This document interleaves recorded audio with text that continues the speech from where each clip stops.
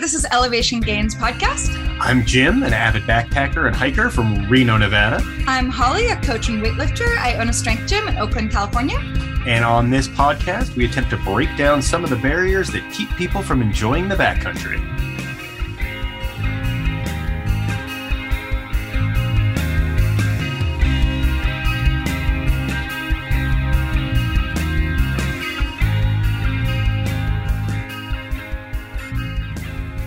Here we are at episode 10.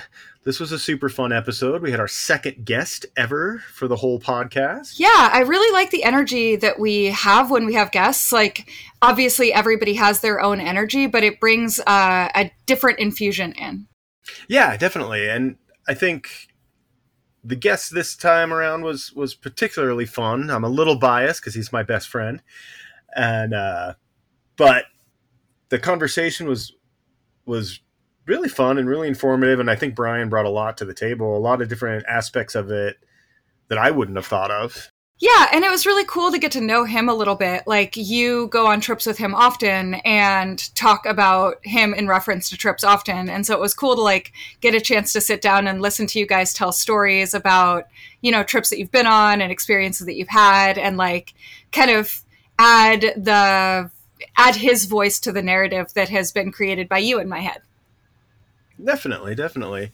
And I think it's an important episode too, because we dig into, you know, the different types of fun that you can have while adventuring and kind of how to mitigate having a bad experience. And I think all too often, especially with the rise in popularity of social media, having a bad time is kind of glamorized. You know, you always hear people like embrace the suck or get into the pain cave. And it doesn't have to be that way. And we dig into kind of the meat of that misconception a lot in this episode. Right. And like how that actually can be damaging and actually really dangerous. Like in the world of strength sports, right? People in CrossFit often post pictures of their like ripped up and bloody hands and things like that. And then when you look at it from the outside, you're like, why do you enjoy this? And I have seen that in the backcountry world as well. And it's not necessarily good. Sometimes you go on trips and they're hard and they're not as fun as you wish that they were.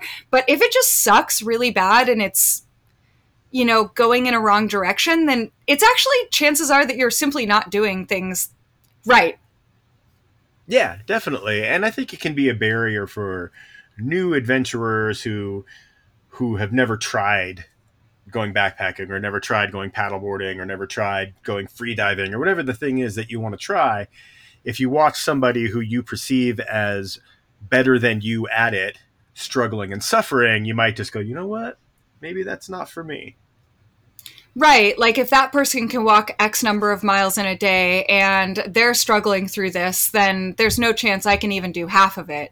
And we talk a lot about that too, right? Like I kind of expected this episode to be a lot of just laughing about storytelling and hard times on the trail. And it ended up being like amount of information that I feel really proud of. So we talked about kind of like how to build up your I don't want to say tolerance, but like your ability to understand where your boundaries and where your limits are and how to take that step by step so that you keep yourself safe. And you also have like a kick-ass time because that's most of what we're doing, right? Like this isn't our job. This is the thing that we're doing in our free time.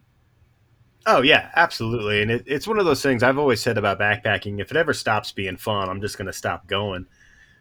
Yeah, exactly. And like the different types of fun thing is, for lack of a better term, really fun to talk about because all of us have thought about this a lot and engaged in a lot of really, really hard things. And as it turned out, we didn't all have the same definitions of 1, 2, and 3. And that was pretty cool to dig into too.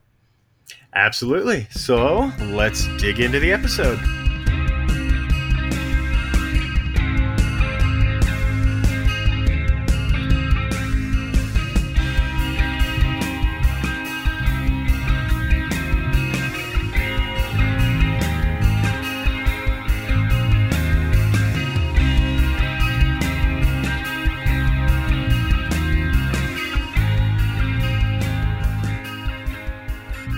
welcome to Elevation Gains episode 10. We are pretty excited. Today. We have our second guest. If you have spent any time at all on my YouTube channel, you already know our guest. His name is Brian Boydston, and he has been my kind of go-to hiking buddy for the better part of what? 7 years? 7 years? 7 years. So if you've watched any of my YouTube videos, you've already met Brian. If you haven't watched any of my YouTube videos, you should do that right after you listen to this episode. Do we want to talk about Brian's history at all? I think we'll do that with Brian.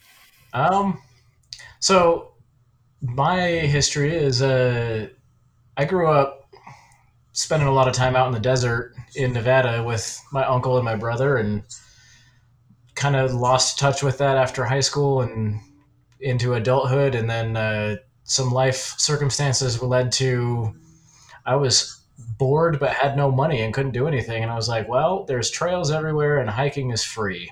So just kind of started doing some day hikes around, and a group of friends, we would go on what we called family hikes, where we'd meet up on a Saturday or a Sunday and go somewhere and have lunch. And that just sort of escalated to the first overnight trip with Jim, because I knew he did it, and I was like, this is a guy that can show me how to do this and not die.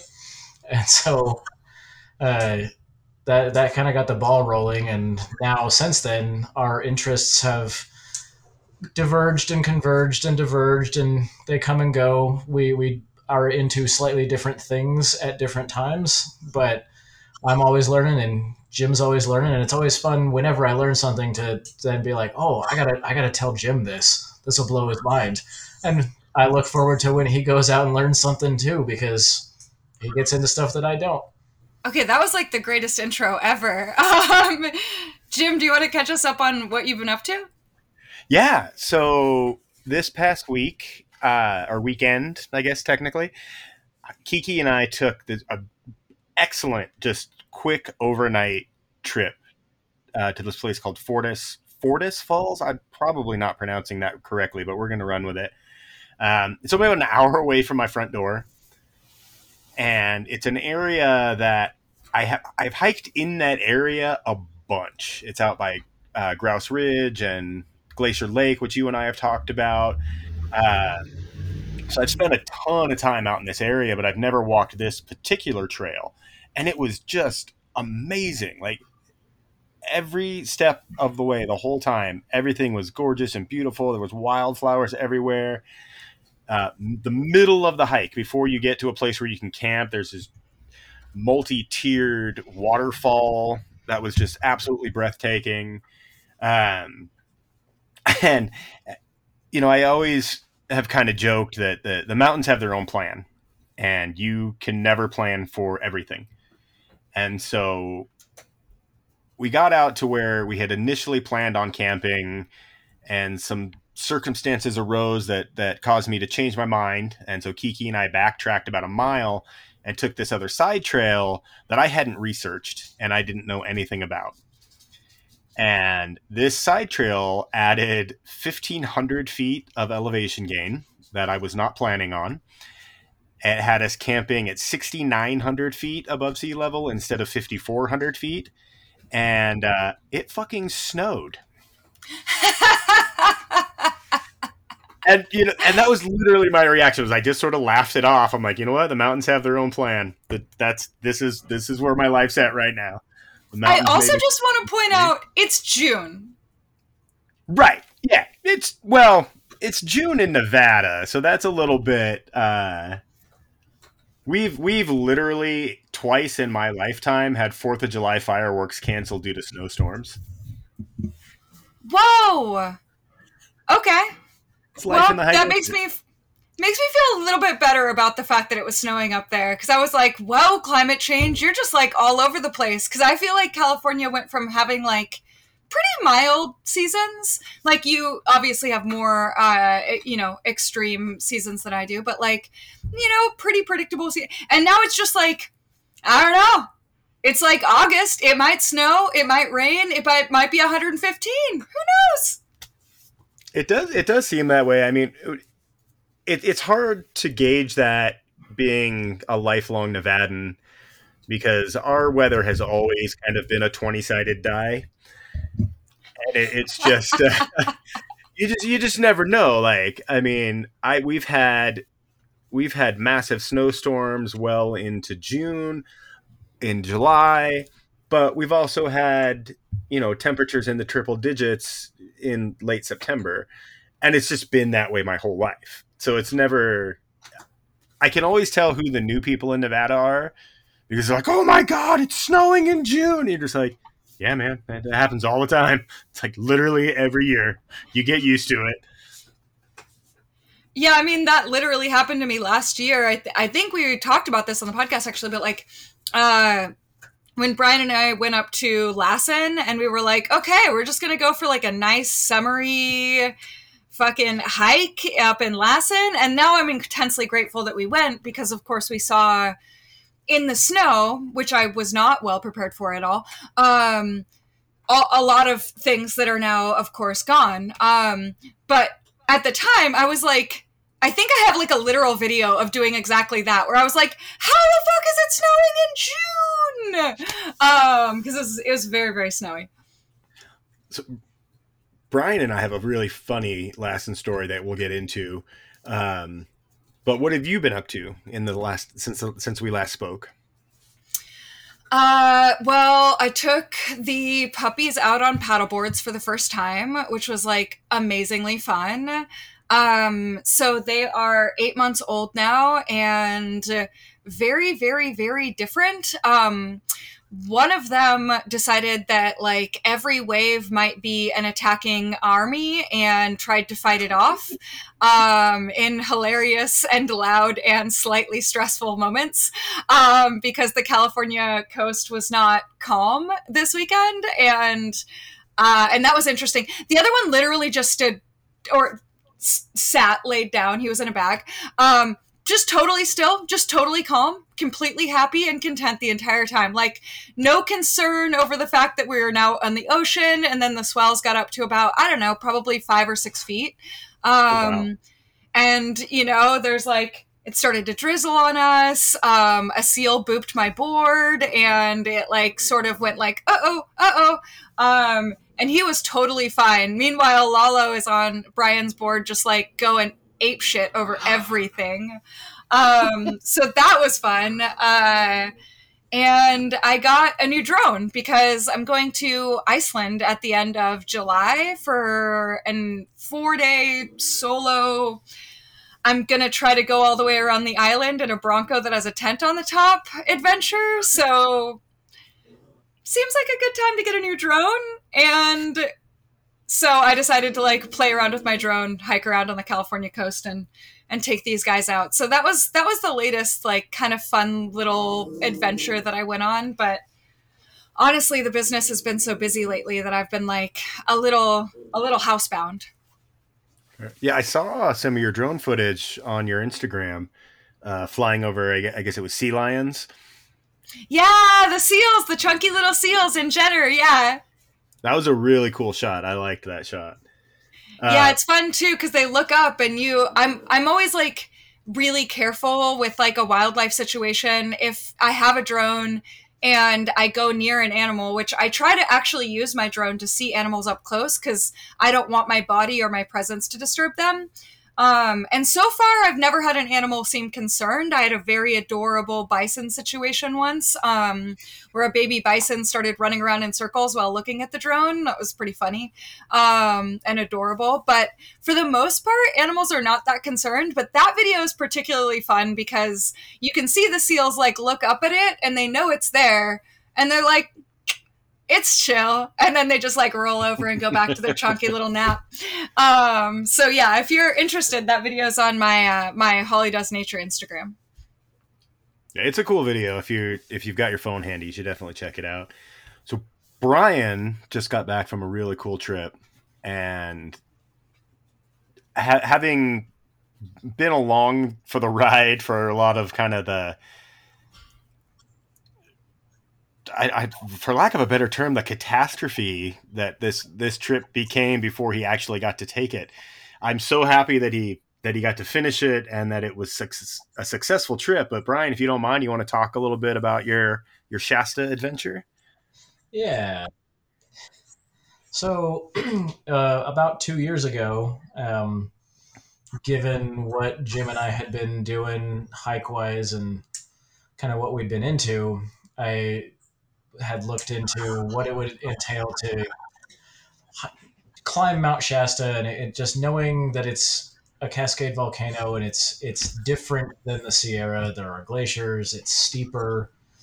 Any route involves 7,000 feet of elevation gain at a minimum. Just like the logistics involved and glacier travel and all of the skills and hazards associated with that kind of compelled me to seek out going with a guide. And so I hit up Shasta Guides and through the American Alpine Club got a decent discount. And so, put up the money to go climb it on the 4th of July weekend in the summer of 2020. And obviously that didn't work.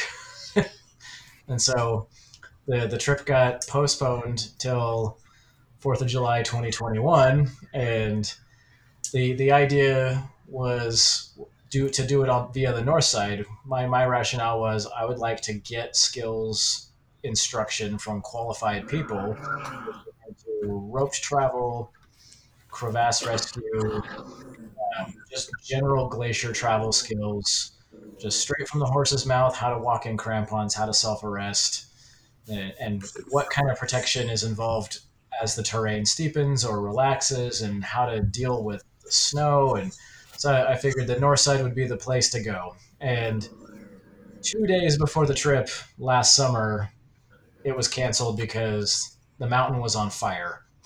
And even though the fire wasn't near where the cars were, if we're going to be on the mountain for 4 days, the fire might be there by the time we're done, which means we may not be able to get out or your car may be burned. And so trip was canceled again.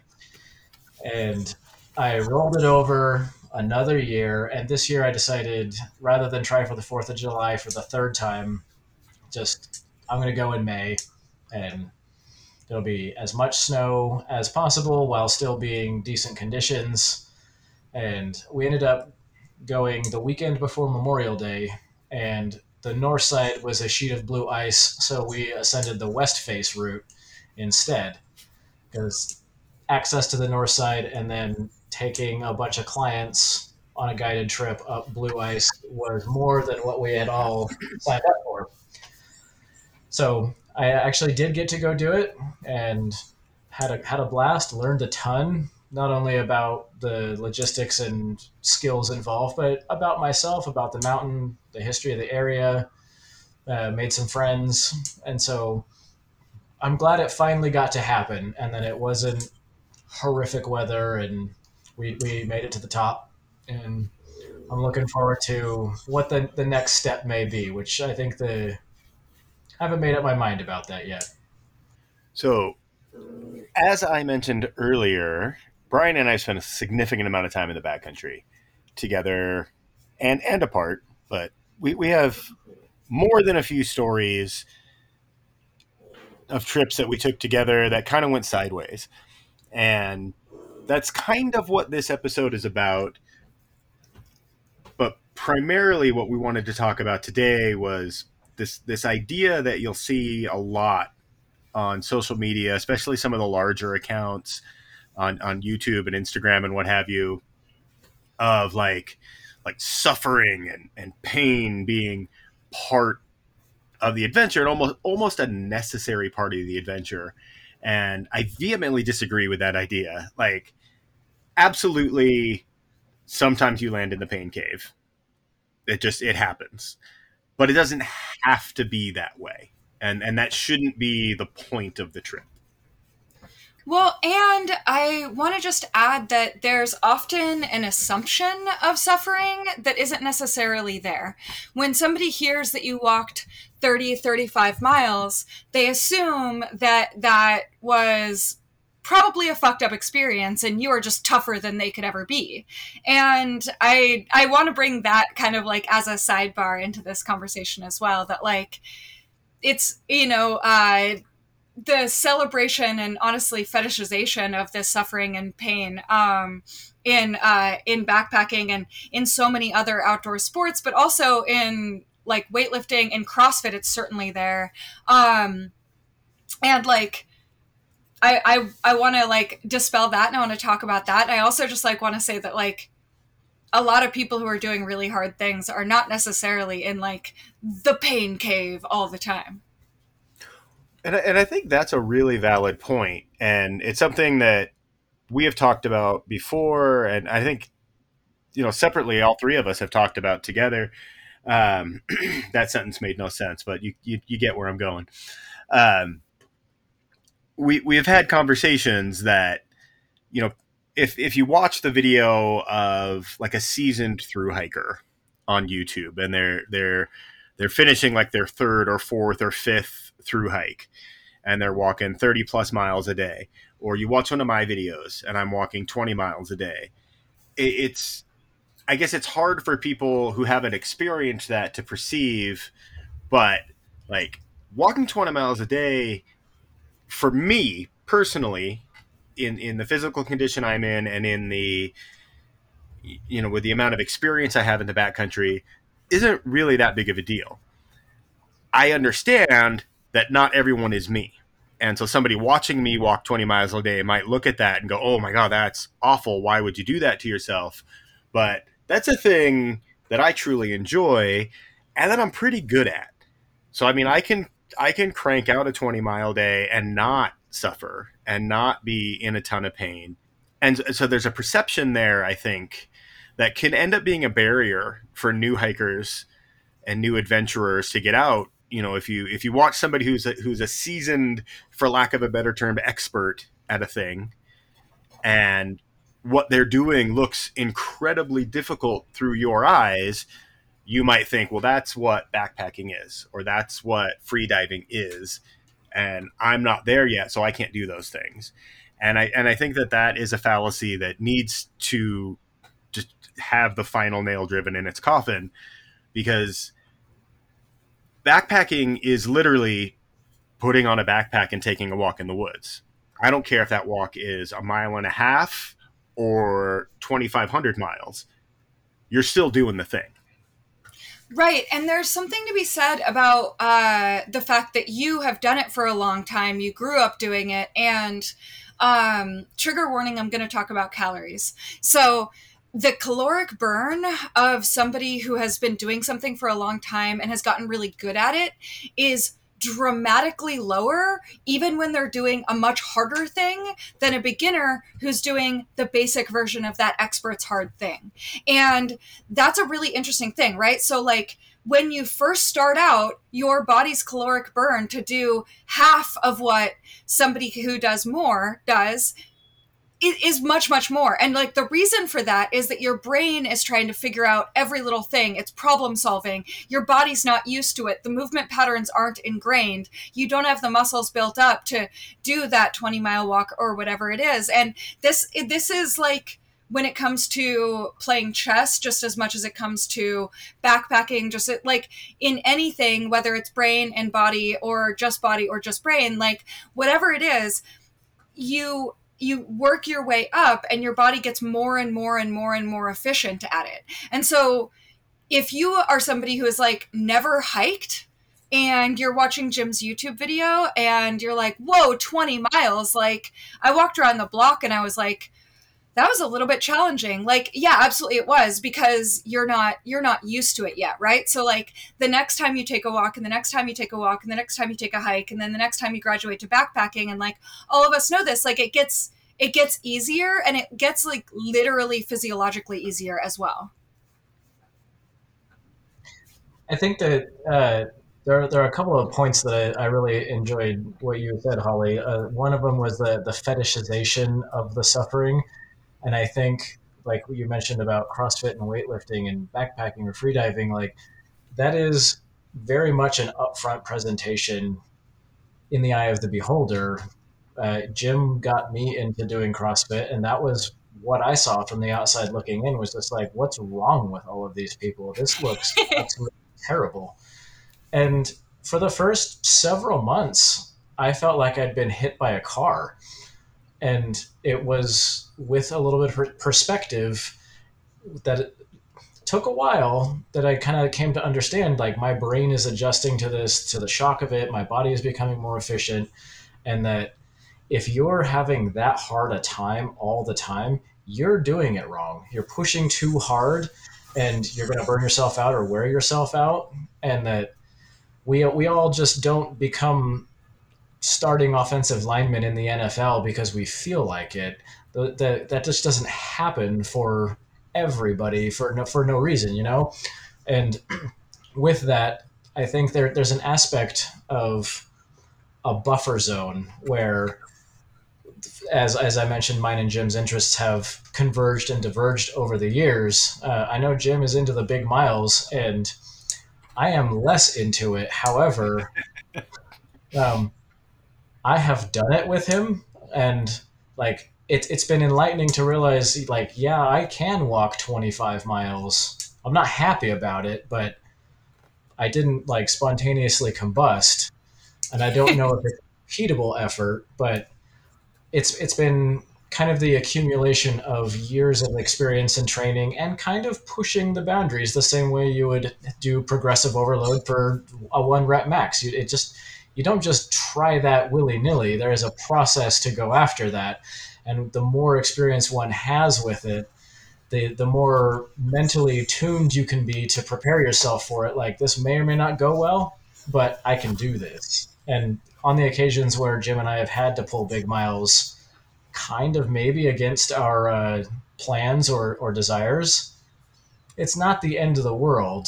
And so there's a buffer there that I think is so lost in the eye of the beholder looking at a new activity where you might see a world-class alpinist or a professional weightlifter or like a competitive weightlifter and not understand their buffer zone of what is truly the end of their effort versus what looks superhuman and awful to you that may not be the worst thing. Absolutely. And like there are tools that you can use to get better at things that are really hard. And one tool that I just wanted to offer up is beginning and end are the two things that human brain remembers the most. And so if you are somebody who's like, oh man, I really want to start doing 25 miles a day, but right now 6 mile hikes are kicking my butt. So you can start to add and create that bigger buffer, because I love that terminology. You can create that. And one way that you can keep your brain wanting to come back, even though those things are really hard, is start off with something good and end with something good. I am somebody who responds really well to food. I'm basically just a puppy. So like I have a tendency to be like, okay, like at the end of something really, really hard, I'm going to go, get a donut. I'm going to make sure that I pack something cool in the car that like, at the end of a really long trip, I go back to my car and like have a cooler filled with ice. And at the inside of it, I have like one water bottle that's really, really, really cold and it's some sparkly water. And that like is the thing that makes me like, oh yeah. And then when I think back on it, the middle zone where things maybe did drop into that suffering and maybe were really hard and were really uncomfortable. What I remember the most is, the satisfaction of drinking that cold sparkly water at the end of that long dusty hike that was really challenging. And the thing that I did at the beginning, because it's literally just brain psychology, and it'll make your brain want to keep doing that hard thing again and again and again. And after not that long, actually, like it goes by really fast. You find that you're weirdly good at the thing that you really wanted to be good at. Yeah, and I think it'd be fun to share some kind of anecdotal stories about adventures that went sideways, and then kind of focus on maybe choices we made that dropped us into that pain cave maybe unnecessarily. And like I mentioned earlier, sometimes it's unavoidable. Like I have been on trips where everything just went sideways and it was beyond my control, whether it was weather or whether it was like an unexpected creek swell or an unexpected downed tree or something that you have no control over that puts you into a different mindset, or you have a different obstacle to overcome that you weren't prepared for. And sometimes those can take it out of you. Those can just drop you straight into the land of suck, and there's nothing you can do about it. But for the most part, I think most of the trips, especially the trips Brian and I have taken together, because as he's mentioned a couple times, our interests crisscross a little bit, but I feel like I'm pretty comfortable in saying he went kind of more summits and elevation gain happy, whereas I went more distance and long mile happy. Does that seem pretty accurate, Brian? Yeah. And so occasionally, I'll plan a trip, and I plan like my kind of trip where you're going to crank out big miles. And while that's not Brian's wheelhouse, he's pretty good at it, and I think he's better at it than he gives himself credit for. But it's not his favorite thing. When he plans a trip, it's a Brian trip. So we're going to climb something big. And I have learned the hard way that my buffer zone for summiting certain things is just quitting. And that's okay. Like, I have to allow myself that space to go, I'm not in a position where I'm going to feel safe up there. And if I'm up there not safe, that means everyone below me and everybody above me is not safe anymore either, because I shouldn't be here. And so we've taken a couple of trips. Middle Palisades springs to mind, and 2 different trips to Lassen in the winter spring to mind. One of which in Lassen Brian did summit, and the other neither one of us did. But just allowing myself that space to go, hey man, I can't do this, but you should go. Like, you're still feeling good. You've got a good shot at summiting. Don't let me fuck that up for you, but I'm out. Do you want to talk about that? Do you want to give me an example? You want to talk about the first Lassen trip a little bit? Sure. Okay. So I'll start, and then I'm going to let you finish it because you actually did finish it. We hiked Lassen, and I think it was in, was it May? Yeah. So there was Memorial Day one year. Memorial Day. So there was still a significant amount of snow. And at the time, what's that? It was a high snow year. It was I think it was like a 210% snow year or something crazy like that. It was wild. I was still struggling from my fall on Tower Peak that we've talked about on a couple episodes of the podcast. And so we're trudging up the snow, and off to our right, there's these huge open crevasses, and like it just kept getting hotter and hotter, and the snow kept getting softer and softer, and I kept feeling less and less safe. And we got up to this one point where there was like this patch of dirt, just this random patch of dirt in this field of snow. And I was like, I'm gonna hang out there. You summit, you go ahead and finish, and then we'll go down. We'll descend the mountain together again and go back to our campsite. And I remember sitting there in this little kind of sunny patch of dirt, feeling pretty shitty about myself at the time. Like, the immediate reaction to giving up was to talk badly about myself and just to have a lot of like kind of negative self-talk. And then at some point it just hit me that had I continued on, not only would I be endangering myself, but I'd be endangering Brian and any of the other people who were trying to make this summit. And it just clicked all of a sudden with me that I made the absolute right choice. Okay, so I want to stop here and just talk about that for a second, because I think like the don't quit, never quit thing, it has its advantages, right? Like, we should push into things that make us uncomfortable. We should we should try to push on our boundaries so that we can, you know, grow and evolve as people and as people who go out on adventures. But I think it's like never ever quit unless you should quit is actually what the term should be. Because there are times when quitting is the right move. And it sounds like you chose the right time to quit.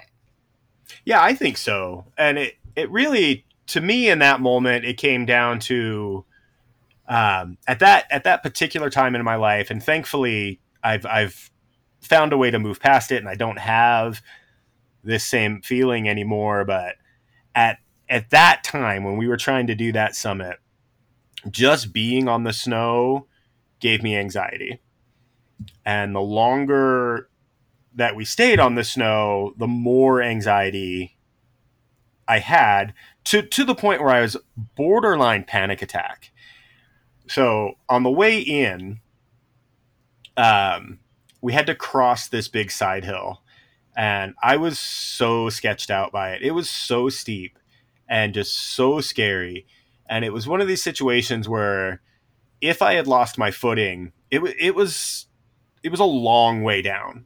And it wasn't necessarily like a situation, like I wasn't going to pitch off a cliff or anything like that, but there were definitely trees I was going to bounce off of. And then at the bottom, there was a geologic anomaly, whatever you want to call it. There was a big sulfur pit of boiling water. And oh that my would God. have been, yeah, because we're in Lassen. We're in Lassen Volcanic National Park. So at the bottom of this slide, if I had fallen and slid all the way down, I would have landed in this pool of like bubbling sulfur. And we were the second group to cross this little traverse. And so we sat back and we watched these two people cross-country ski across it. And man, they had a hell of a time. They were struggling so hard. They were trying to carry... What's that? They abandoned their sleds. Yeah. So they're dragging sleds behind them that had all their camping equipment in it. And they gave up on the sleds.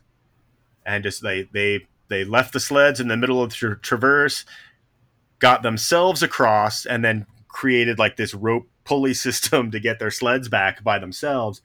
And so we're watching this whole thing play out. And it took, I don't know, 45 minutes to maybe an hour for these two people to cross this section. And we're not talking about a big section. We're talking maybe 500 yards.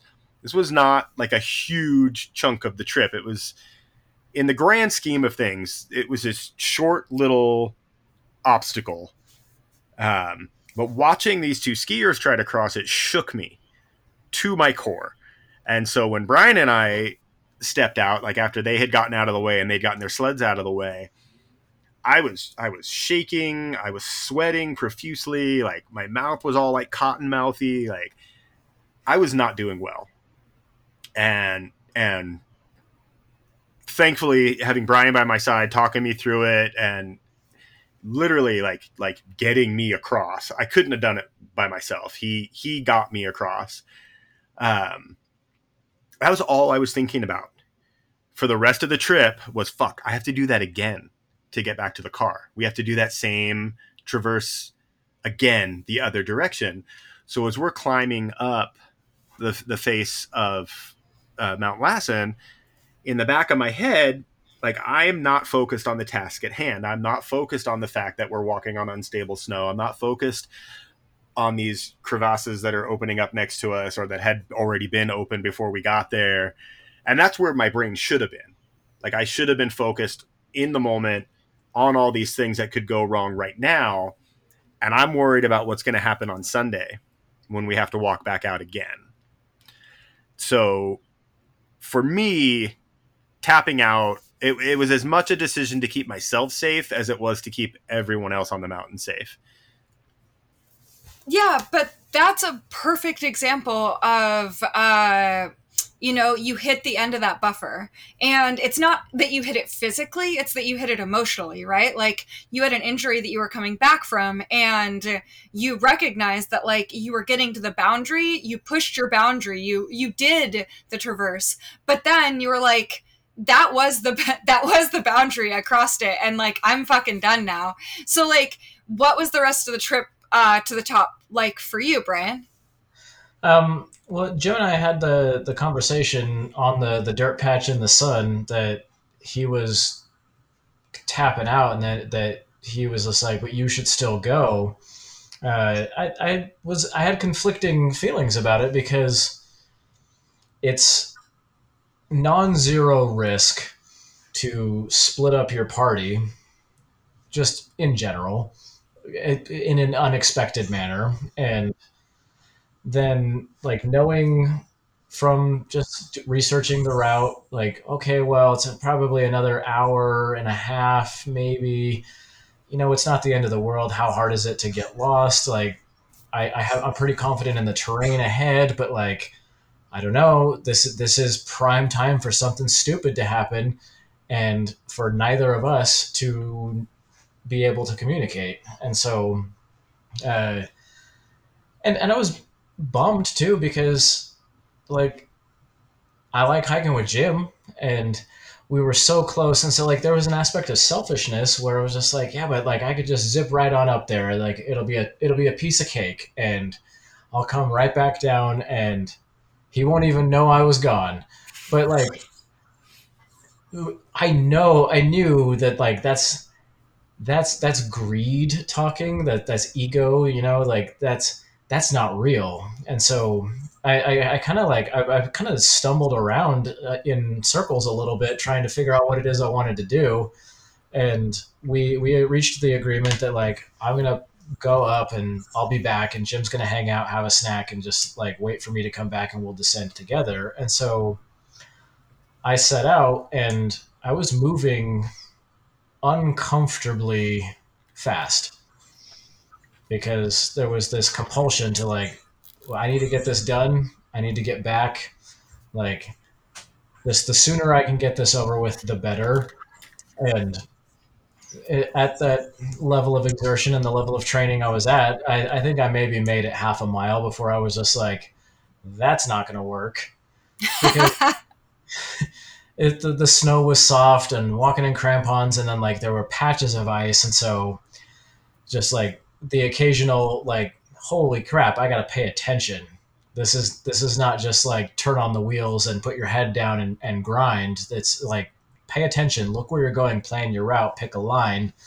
And I ended up making it to the top and talking to a couple other people up there, but tried to make it quick because there is someone waiting, and I need to get back there because like I don't feel right being here by myself at that time. That was the first experience with like being solo in an environment like that.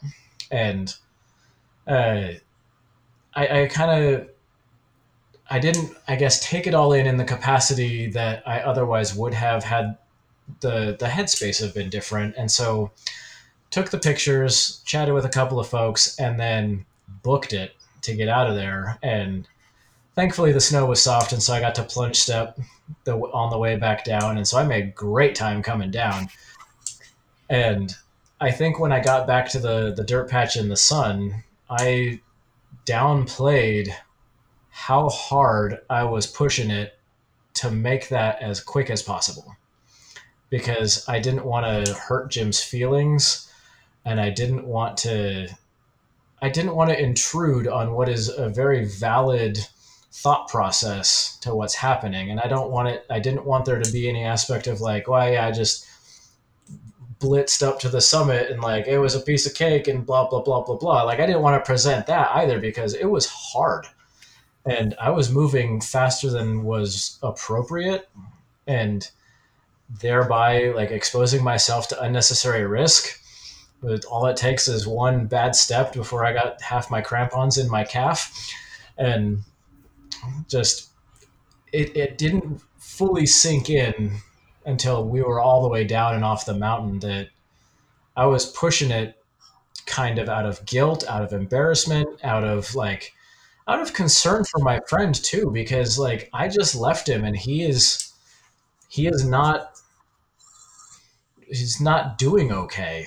and like how rude, you know, like there was an aspect of shame to that, and it was just there was so much going on, and in the process, I guess all told, I didn't really have a very good time because I was moving too fast and felt like shit while doing it. And then got to the summit and was just like, okay, well, okay, I did it. I can check the box. It's time to go. And I get to feel like shit again. And I think all of that was, I mean, Jim and I have talked at length, but a lot of that was my own problem. I suffered unnecessarily, and likewise, Jim had the foresight to realize that he's done feeling that way, so I'm going to chill out. And I think I would have made different choices if this happened now as opposed to then.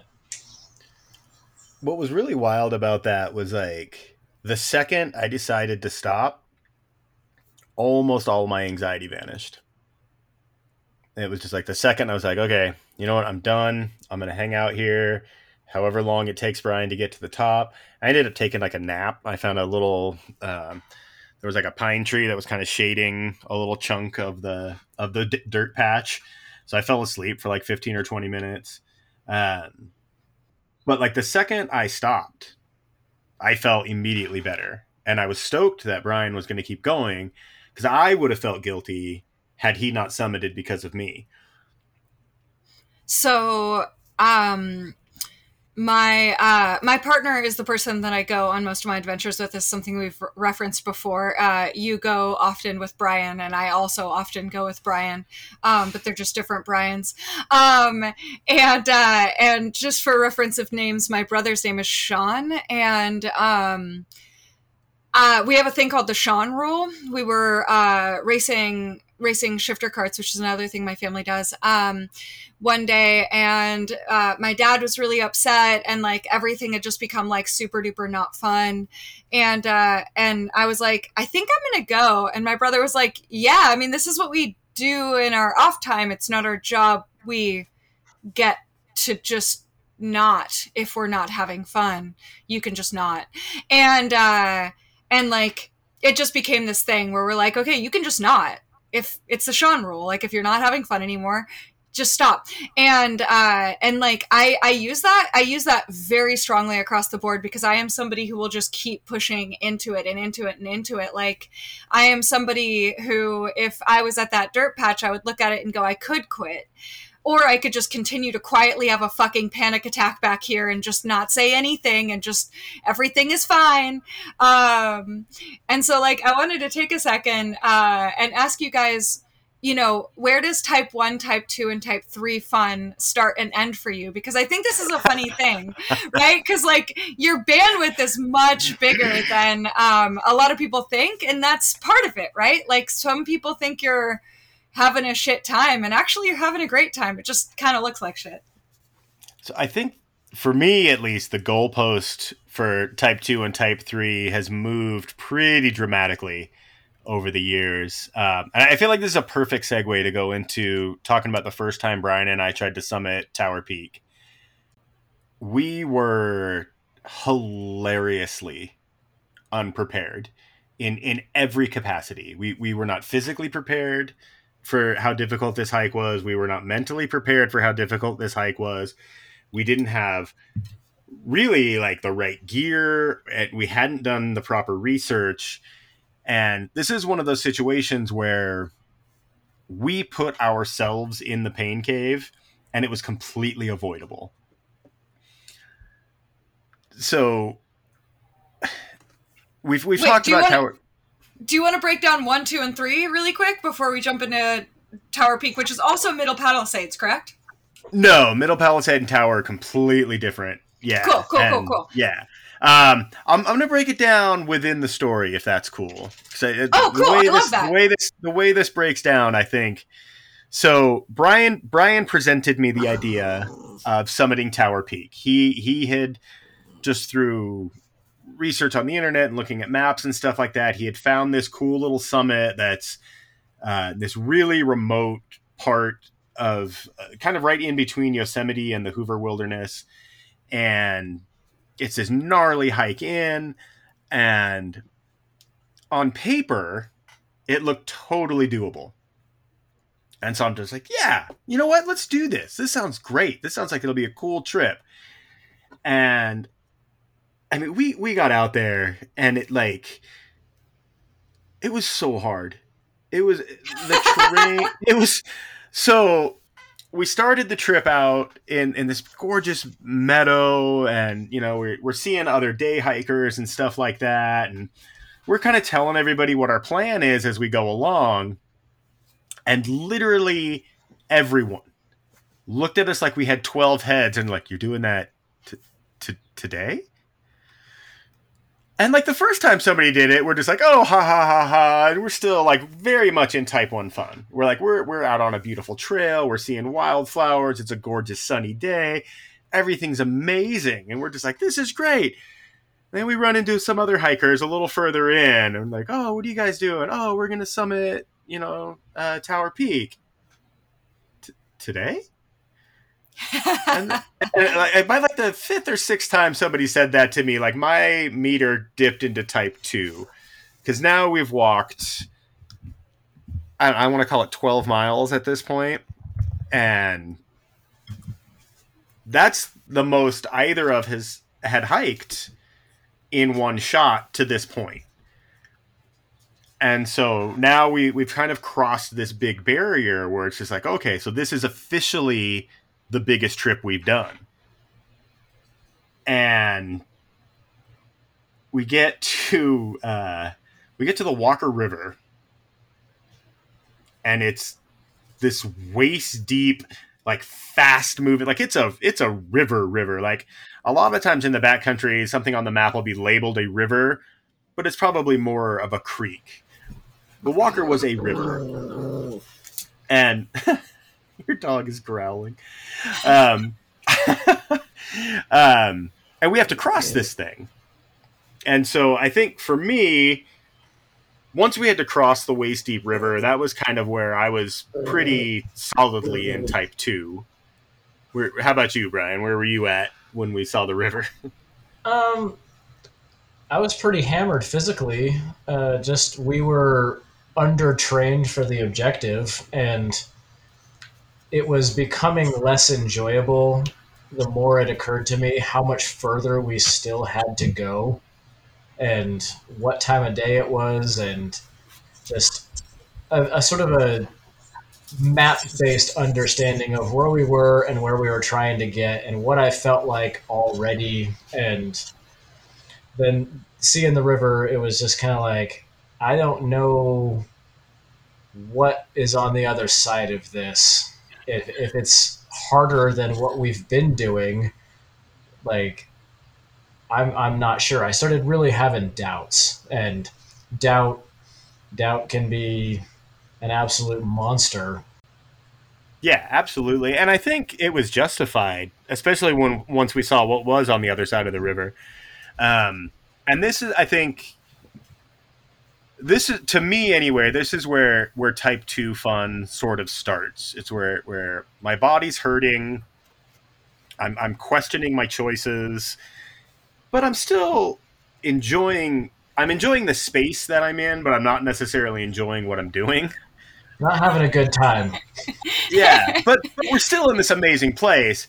And I think this is something that Brian and I have learned over the years, is that when you're hiking with a partner or adventuring with a partner, regardless of what the adventure is, communication is key, because neither one of us communicated how we were feeling at this point. And where we were on the other side of the river, on our car side of the river, was a great campsite. Like we could have just camped there and been like, you know what, we didn't make it. That's fine. Let's just camp here and have a nice night. But we pushed on and we crossed through the waist deep water, and then we've crawled into, because so Brian and I have been out at Tower Peak 4 times now, so we've kind of nicknamed all the different areas. And so once you cross over the Walker River, you're in what the map considers Paiute Meadows. Paiute Meadows leads into what Brian and I have affectionately nicknamed the Haunted Forest. Okay. Yeah, it's just it. If you saw it, you immediately. It's just full of like dead trees and tree falls, and it's dark and it's a little creepy. And the way the trail weaves through the trees, like you can't see what's around the next turn. Like you're cruising along on this switchback, and a lot of times when you're out on a trail like this, you can just kind of look up the hill and you go, oh, I can see the switchbacks and where they go. In this section of this forest, you can't see what's coming next until you pop around the turn. So there is this kind of sense of apprehension, like, is there a family of bears around the next turn? Is there, a pack of coyotes? Like, what's happening next? And then the haunted forest leads into Fuck You Canyon. And that is just we have invented new curses every time we've hiked this canyon. It goes straight up, just no switchbacks, nothing, just straight up. There's like a cliff face to the one side that goes down into a ravine, and then there's just more haunted forest above you, and then it'll flatten out for a little bit, so you get like this tiny bit of relief, but then it's just short enough of a flat spot that when you start uphill again, it's like the flat spot never even happened. Like, I almost would rather it stayed steep the entire time. And then it drops like 400 feet, and you do the whole thing again. Amazing. Yeah, it's terrible. So we got Fuck You Canyon. Fuck You Canyon.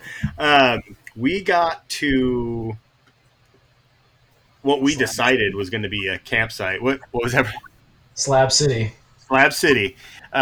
So Slab City is this kind of flat spot, which is in the shadow of the Watchtower, and the Watchtower is kind of the precursor to Tower Peak, and it's the Watchtower in of itself is this massive, intimidating chunk of granite, and Slab City is this little flat spot that sits directly in the shadow, and off to either side are the creeks that run down, and then they become one creek, and then they become the Walker River.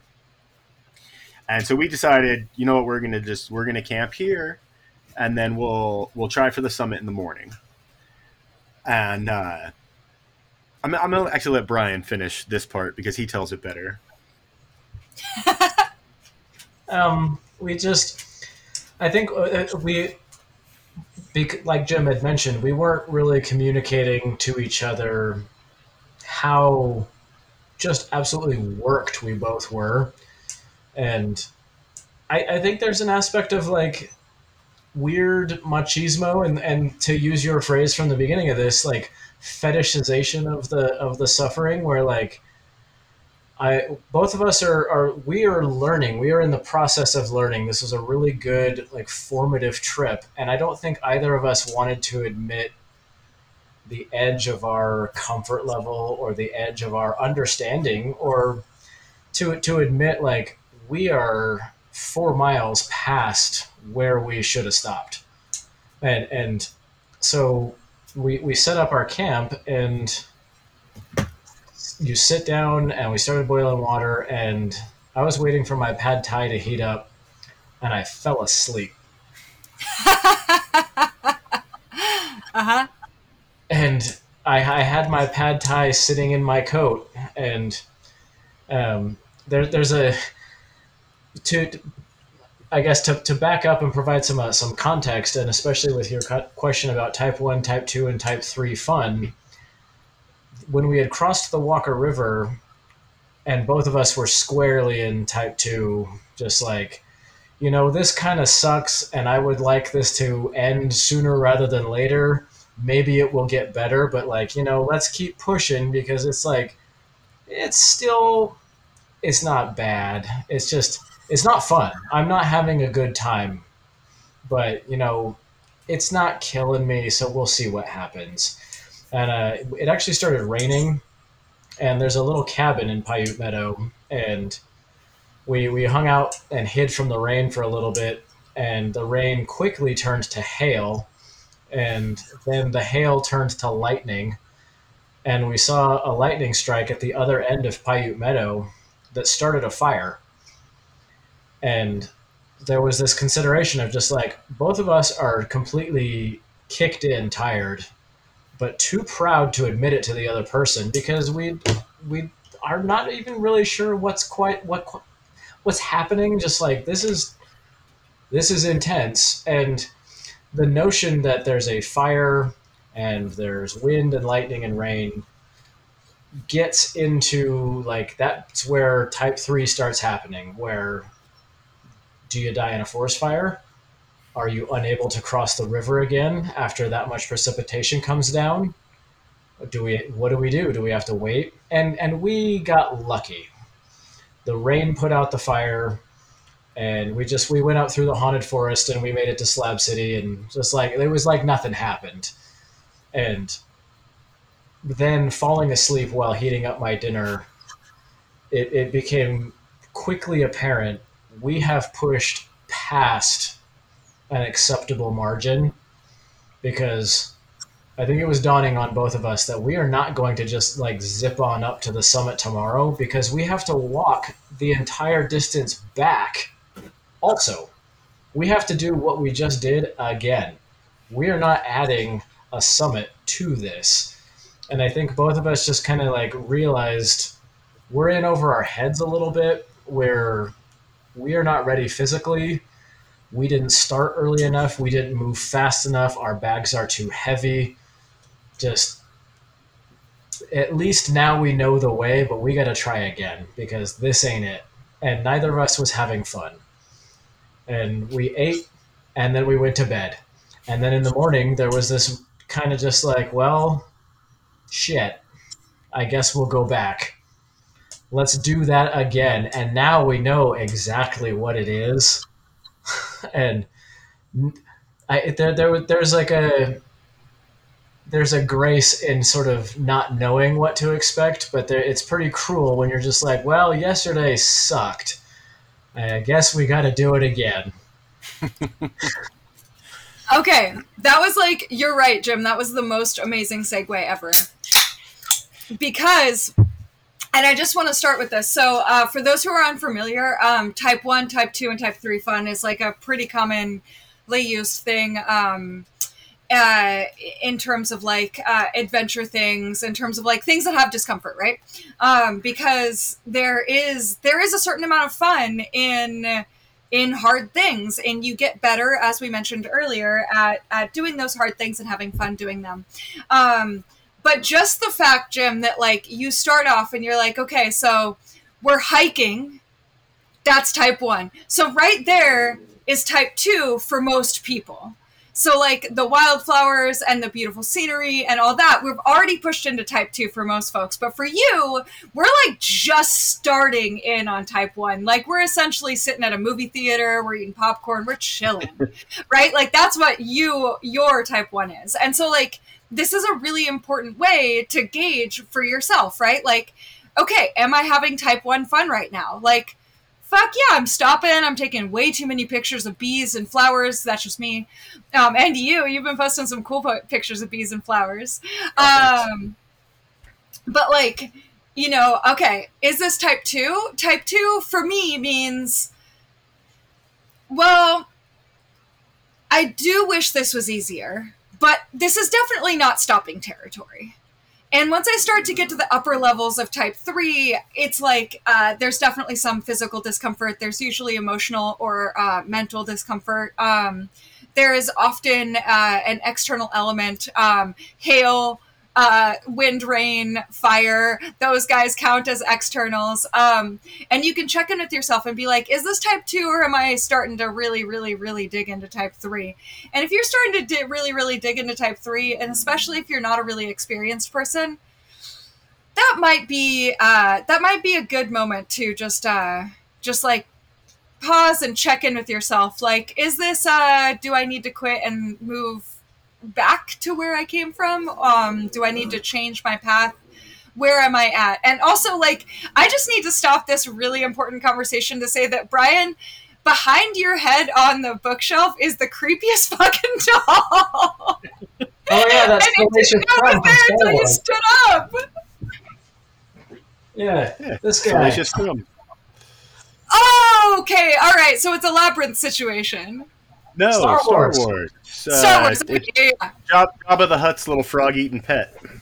Okay, I was like, I know that dude from somewhere. Okay, all right, that's more helpful when it gets closer to the camera. I was just like, do you have like, is that real? Is that just a scary demon that I'm just seeing on the Zoom? One of my cats is afraid of him. That's I awesome. don't blame them. So I think this trip is a perfect illustration of self-induced pain cave. Because we made poor decisions, and looking back on it now, you know, they always say hindsight's 20/20.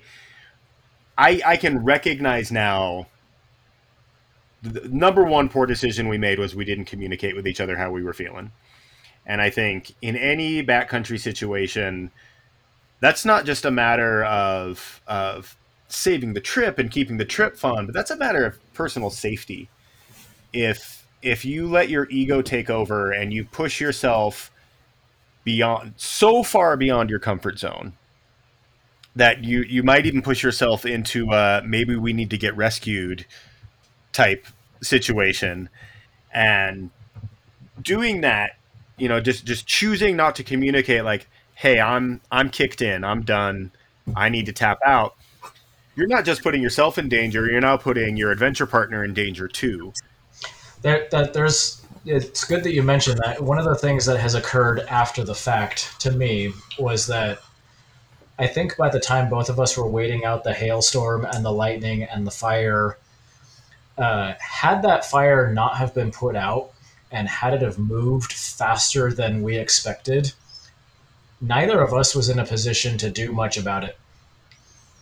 And I think we got pretty lucky with just the circumstances with the weather, but because we hadn't been communicating with each other about how we were feeling, if it became a matter of like, we need to go right now and we can't go back the way we came, we need to go east, we need to go south. We just like, we have to get away from this new immediate threat. We need to go fast. Neither of us was in a position to even do that. And yeah, not a chance. The exposure to objective hazard in that context was our fault because we had closed the gap so much that we had no other buffer. We could not have gotten away, I don't think. And we just I agree completely. And I think that is, if you walk away with one thing listening to this episode of the podcast, if you're a new hiker, if you're an experienced hiker, if you're a more experienced hiker than any of us, exposing yourself to these kinds of hazards, forest fires, flooding, you know, massive snowstorms. I've been caught off guard myself. My last TRT trip ended because on one day I was expecting rain and I got 8 inches of snow instead. And if you push yourself so far that there's nothing left in the tank and you encounter one of these unexpected hazards, like that is so dangerous and so life-threatening, and it's so completely avoidable. I think most of the time, and absolutely when Brian and I found ourselves in this situation, it is completely driven by ego. That's really interesting. And like, I think that's a really important point, and I'm so glad that you made it. Like, you need to be able to get home. You always need to be able to get home.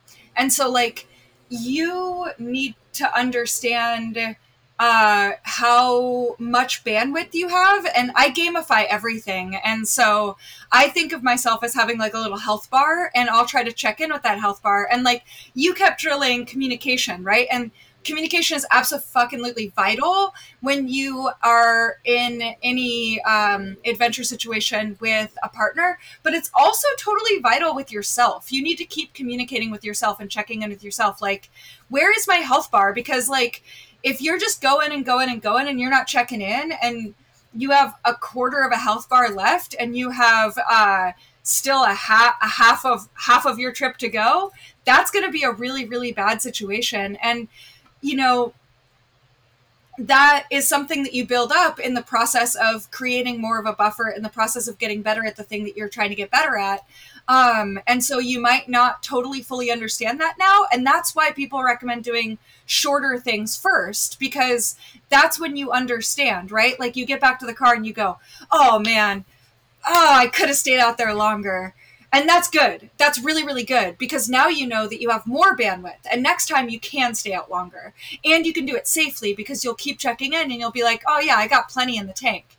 Because like, it might not happen this trip, it might not happen next trip, but you never know when that fire is going to happen. You never know when, something is going to come up that's going to make it much harder to get back home. And you want to give yourself the biggest fighting chance to do that. One of the points you touched on was just the communicating with yourself. And I think that is so, so valuable. And it's weird because I'm great at checking in with myself. I'm great at assessing my condition at any given time and deciding, okay, I need to look for a campsite, or maybe I just need to tap out, or I need to stop and take a nap, for 45 minutes or whatever, or I need to sit down and drink a liter of water. I am so good at that when I'm on solo hikes. When I am out with other people, for some reason that switch turns itself down. So if I'm out on a solo hike, that is cranked up to 10, where I'm just like, yo, how am I feeling? What am I doing? Am I thirsty? Am I hungry? Do I need a nap? When I'm out with other people, I'm just like, we're going to walk until we die.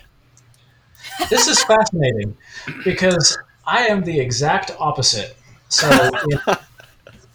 in our hikes together, especially after the first tower trip where we were just hilariously underprepared, and then the second attempt where we got really close and it was way too windy, and then the third attempt with a successful summit, and then like the very scary fall and aftermath of all of that. Like, as a result of those experiences, you and I tend to communicate fairly well. And it has been a process. It wasn't just a switch that got flipped, and it's a continuing conversation that we have. Like, I would probably say every 3 or 4 times that we end up having an extended conversation, there is an aspect of this that we address. And we continue to peel away layers at it as we both mature with our perspective on the incidents as well. And so when we're hiking together, there's, from my perspective, a great deal of like, how you feeling? Hey, let's go to the top of this little edge, or like, hey, let's have a snack at that flat spot when we get there, or like, hey, what do you say about we cross this creek and then we have some water? Like, I'm very much of the mind that we do that really well together now. And it has taken some time to get there, but when I'm by myself, and most noticeably or most explicitly on Middle Palisade when we parted ways, there was an aspect of like, I'm tired, the elevation's hitting me, I'm hungry, it's hot, and like I just, from knowing my own brain, I'm just kind of like, no, I know that guy, he's playing tricks on me because he's a quitter. And so I will push and push and push. And it becomes this battle of like these two people in my brain going, one of you is a complete slack dick and I'm not going to let you win. And that has caused its own problems. Oh my gosh. Okay, so I find this super interesting because I'm the opposite of that. Like, I am so much tougher when I'm with other people. If I am solo, I'm so much more likely to be like, man, this sucks. I'm out. That like threshold is so much earlier if I'm alone than when I'm with people. Because apparently I think maybe I need a stronger Brian voice in my head being like, don't be the slack dick who quits. Because I'm like, man, there's some really cold sparkly water in my car. It's not without its problems, though, and it's something that I've talked to Jim about at length because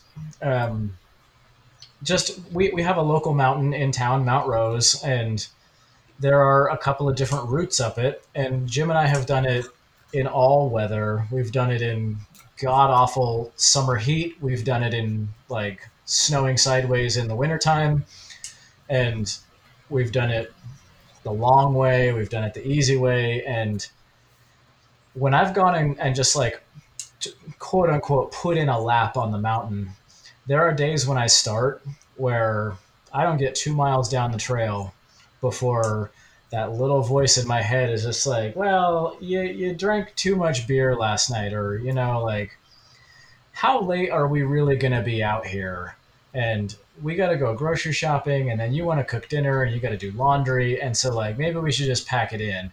And in those circumstances, by myself, especially if I have a goal in mind, like I'm putting in a lap because I'm training for something else, or like, hey, I need to do this because I'm going to work on my crampon skills, or whatever, or I want to see if I can keep up a sustained pace for a solid hour, no stopping, and I want to see what my recovery is like when I do stop, and how long does it take before I'm back to a good, decent resting heart rate. Is that 4 minutes? Is it 12 minutes? Like, I approach things with some sort of weird analytical, empirical perspective. And when that little voice starts, I'm just like, no, no, no, don't listen to that guy.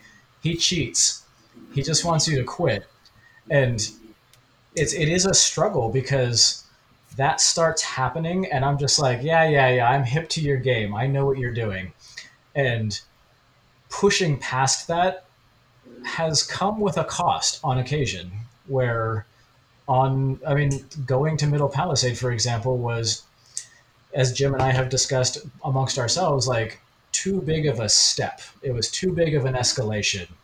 It was like trying for a new max, and instead of like trying for a new max by 5 pounds, trying for a new max by 30 pounds. Right. It's illogical. It was too big of a step. And on the one hand, you feel so good when you do something, when you're just like, I did more than I even thought I was capable of, but it is not with no risk. And after Middle Palisade, especially when we parted ways and I went to the top and was coming down, there was a point when I was descending the route where I was ready to get off the ride.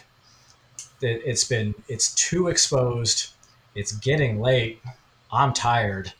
And I still have to go down this chute. And then I have to cross the hardest part. The crux is at the very beginning of the route. And so I have to go through the hardest part at the very end of the rock. And then I have to cross the glacier. And then I have to cross the moraine. And then I have to walk back to camp. And then I have to cross the river. Just like I'm so ready for this to be over, but I can't stop.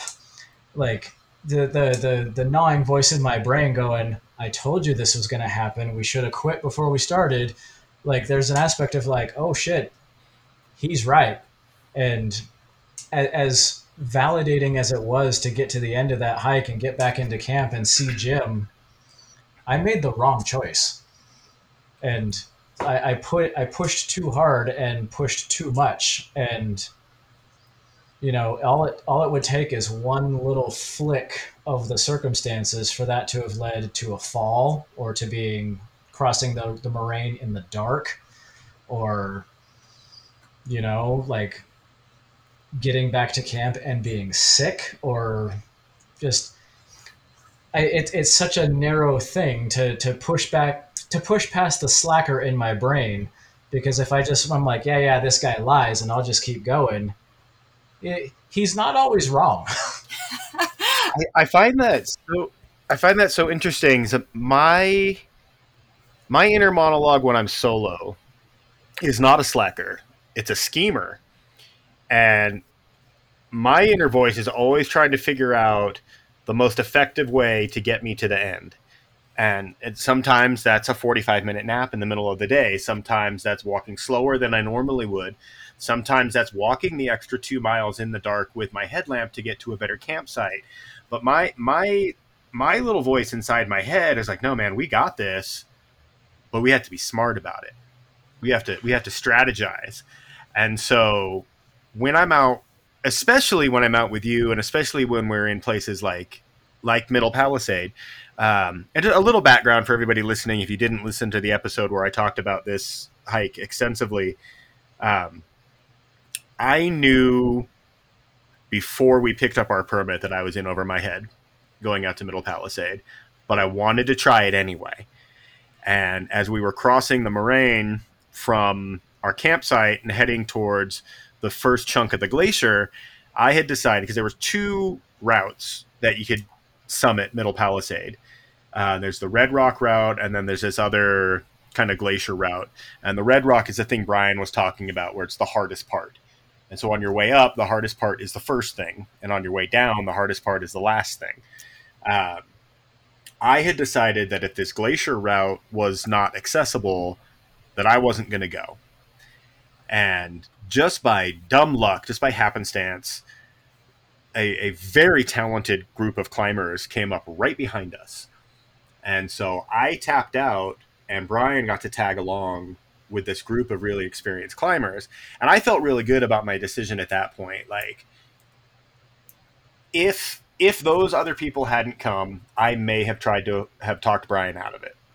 But I felt confident because he was with someone who guides people up this chute for a living.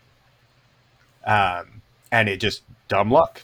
This guy happened to be out there with his friends. It wasn't even like a paid, he wasn't working or anything. He was just doing it for fun. And he invited Brian along. And I was like, cool. He's safe. He's with people that know what they're doing. If I go up into that chute, every single person in that chute is at a higher risk. Because if I fall on someone, or if I take a bad step and knock a rock down on someone, or if I fall and they have to try to attempt to rescue me, all of a sudden everybody's in danger. So I felt really good about my choice in that moment, especially because we were lucky enough to have met this other group of hikers.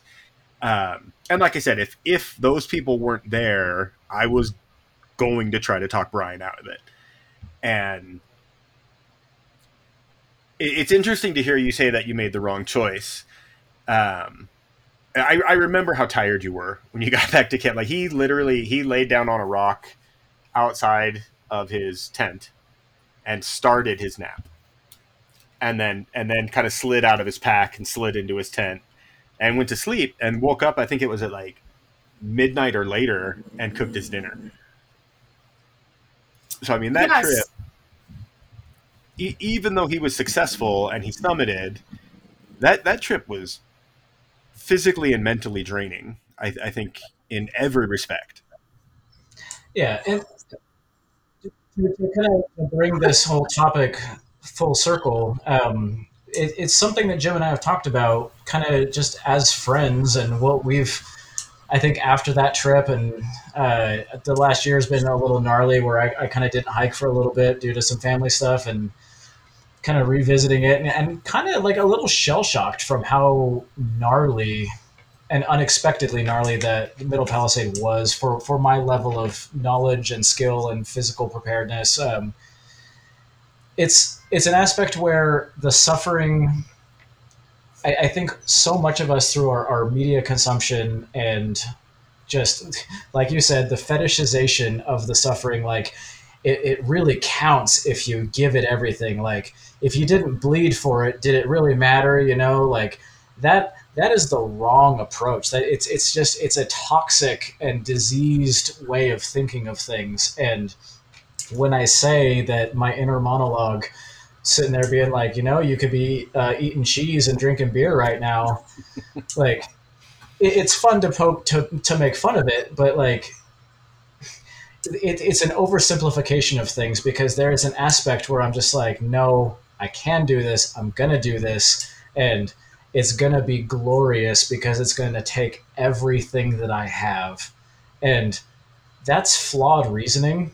And as I've sat with this for the last year and realizing that, like, yes, I went and did it, and I did learn stuff from the guide and the other climbers that I was with, that the suffering is unnecessary. And had we have tried that trip in the future, if I was more physically prepared, or we got an earlier start, or we crossed the glacier faster, or both Jim and I had more effectively communicated about the route we were going to take and what it was going to entail, the suffering wouldn't have happened. And like, it is ultimately unnecessary. And so as much as I joke about the inner monologue is a liar and he's a quitter and I know his game and I'm just not going to listen to him, um, that's a me problem. That's an aspect of conditioned fetishization of suffering. Like, it has to hurt for it to count, and like that's wrong. And that trip is a perfect illustration of that. Whereas like, that I am proud of being able to do what I did, but the mechanism by which it was accomplished is complicated, and I struggle with that. It was not, it was not hiking in good form. It was not moving in it was not moving well, moving in style. It was kind of flailing, and it was a blunt instrument for the job. I outlasted the process, and like, the suffering doesn't need to happen. Okay, that was like the most amazing wrap up ever. And I have two more points that I want to just sort of like tack onto at the end, if that feels okay. And one of them is fear versus gut. And I've done so many things I felt afraid of, but in my gut, I felt okay with. And I've done so many things that my gut told me was not good, and then it wasn't good, and I shouldn't have done it. And that gut versus fear is a developed tool that we build within ourselves, right? Like, you kind of have to get those near misses where you have to go a little too far and push a little too deep and then be like, that was too much. I shouldn't have done that. And then you know where those lines are. And like, Jim, like, your gut told you that this is too much, but you did it anyways. And so it's like an interesting thing where, like, where does fear become truth? And in my experience, first of all, the more experience you have, and I feel like bad saying that, the more experience you have, the better you are at trusting your gut. But my experience is that and you know when you're deceiving yourself, and like, you can look back and you know when you were deceiving yourself. Do you guys feel like that's generally true? Oh yeah, Absolutely. One quick thing to add on to that, and to kind of circle back to what the point we were trying to illustrate just by telling these kind of anecdotal horror stories. A lot of the times when you're adventuring, your choices dictate how much fun you're going to have. And especially as a beginner hiker, but I think across the board for everybody, from the casual day hiker to the through hiker who is on their 5th or 6th 2,000-mile trail or whatever, you don't have to land in the pain cave, and choices that you make can keep you out of it. And it's this weird thing where, there's a bunch of YouTubers I watch who are getting really, really, really, really good at filming the bad days too, because I think a lot of social media influencers just show all the awesome stuff. And so if you were to watch, one of their through hikes from start to finish, across 10 or 11 episodes on their channel or whatever, you're just like, oh man, hiking the PCT is super easy. Like, every day he just had a blast. Everything was super fun. Everything was great. Everything was amazing. This was awesome. And I think that's a really dangerous thing for a new hiker to consume. And there's a lot of people now who are getting really, really good at, hey, today sucked, and these are the choices I made that made today suck. So, there's a YouTuber I'm following he's on the PCT right now. I try not to plug too many people, but I'm going to plug this guy because I really enjoy his content, especially as it relates to the PCT. His channel is called Kyle Hates Hiking. Okay. And he has a recurring issue with the side of one of his feet, where it just gets super, super painful, like to the point where when it first occurred, he thought his foot was broken. And it's just been this recurring thing that comes up all the time. And I feel like a lot of social media influencers would hide that. You know, they're like, oh, well, today was 20 miles. Today was 35 miles. Today was awesome. Today was great. Today was amazing. And Kyle's like, I walked 6 miles today and my foot hurts and I want to quit. Right. And I think that is so valuable because he's hiked the Appalachian Trail. He's hiked a couple of other long trails. And now he's doing the PCT. And so this is a guy who is so experienced and has walked these big, huge, crazy miles and finished these just amazing trails, and he has all these accomplishments under his belt. And to watch him nearly in tears talk about wanting to quit, that to me is what is the most important thing that an outdoor influencer can show, because it's such a dangerous thing for a new hiker. And I fell into this trap. When I first started getting into backpacking, I followed a lot of these accounts and I was just like, oh, well, it's easy. You just go out and you walk and it's easy. And my first attempt at a thru hike was such an eye-opening experience because it is not easy. I don't care how experienced you are. I don't care how fit you are. I don't care how mentally prepared you are. You're going to have days where you want to quit. You're going to have days where your entire body hurts. You're going to have days where everything just sucks. And I think it's so valuable for experienced adventurers to show that side of the trip. And I do think, and we end up talking about social media influencers a lot on this podcast, but I think that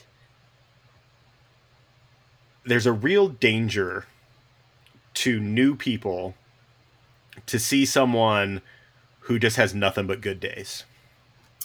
Yeah, and like I think it's important on both sides, right? So like I try to think of adventure things as a macro, and they're kind of like, when you look at it on a macro, it's kind of like a really good short story, right?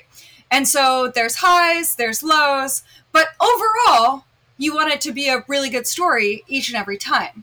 Sometimes you don't get that. Some trips just fucking suck and everything goes wrong and everything hurts and lots of stuff happens that you didn't expect and it's a disaster, and you lick your wounds and you figure out what you can do better next time and whatever else. But like in general, you should look back on the vast majority of adventures that you go on and be like, that was a good time, you know? And then you get to this point where you become an insane person like me, where you're like, man, remember that time that you could hear the squishing in my boots because it was literally just full of blood? That was a thing. That was a thing, but the views from the top, worth it. And like, you know, everyone's got their like level that is fine for me, and some people that would be a go home moment, and that's okay. But like, I wanted to speak really quickly to one tool that I use when I get into a situation where I am like, oh man, I am so ready for this ride to be over, and I am so far past where I should be to be as far from my car home safe place as I would like to be. And that is why versus what, or why versus how. And so like, sometimes you can be like, I'm going to the top. It's going to be really, I'm just using a summit as an example, but like, I'm going to the top. It's going to be awesome. And you're thinking about that top, and you're thinking about the trip so far and how things are going and whatever else. And that's great. And that's driving you forward and that's inspiring you forward. Right. And then sometimes you get into a moment where you're like, I need to get back, and it's important that I don't hurt myself in the meantime. And that's when you start to like have to dig into the what or the how.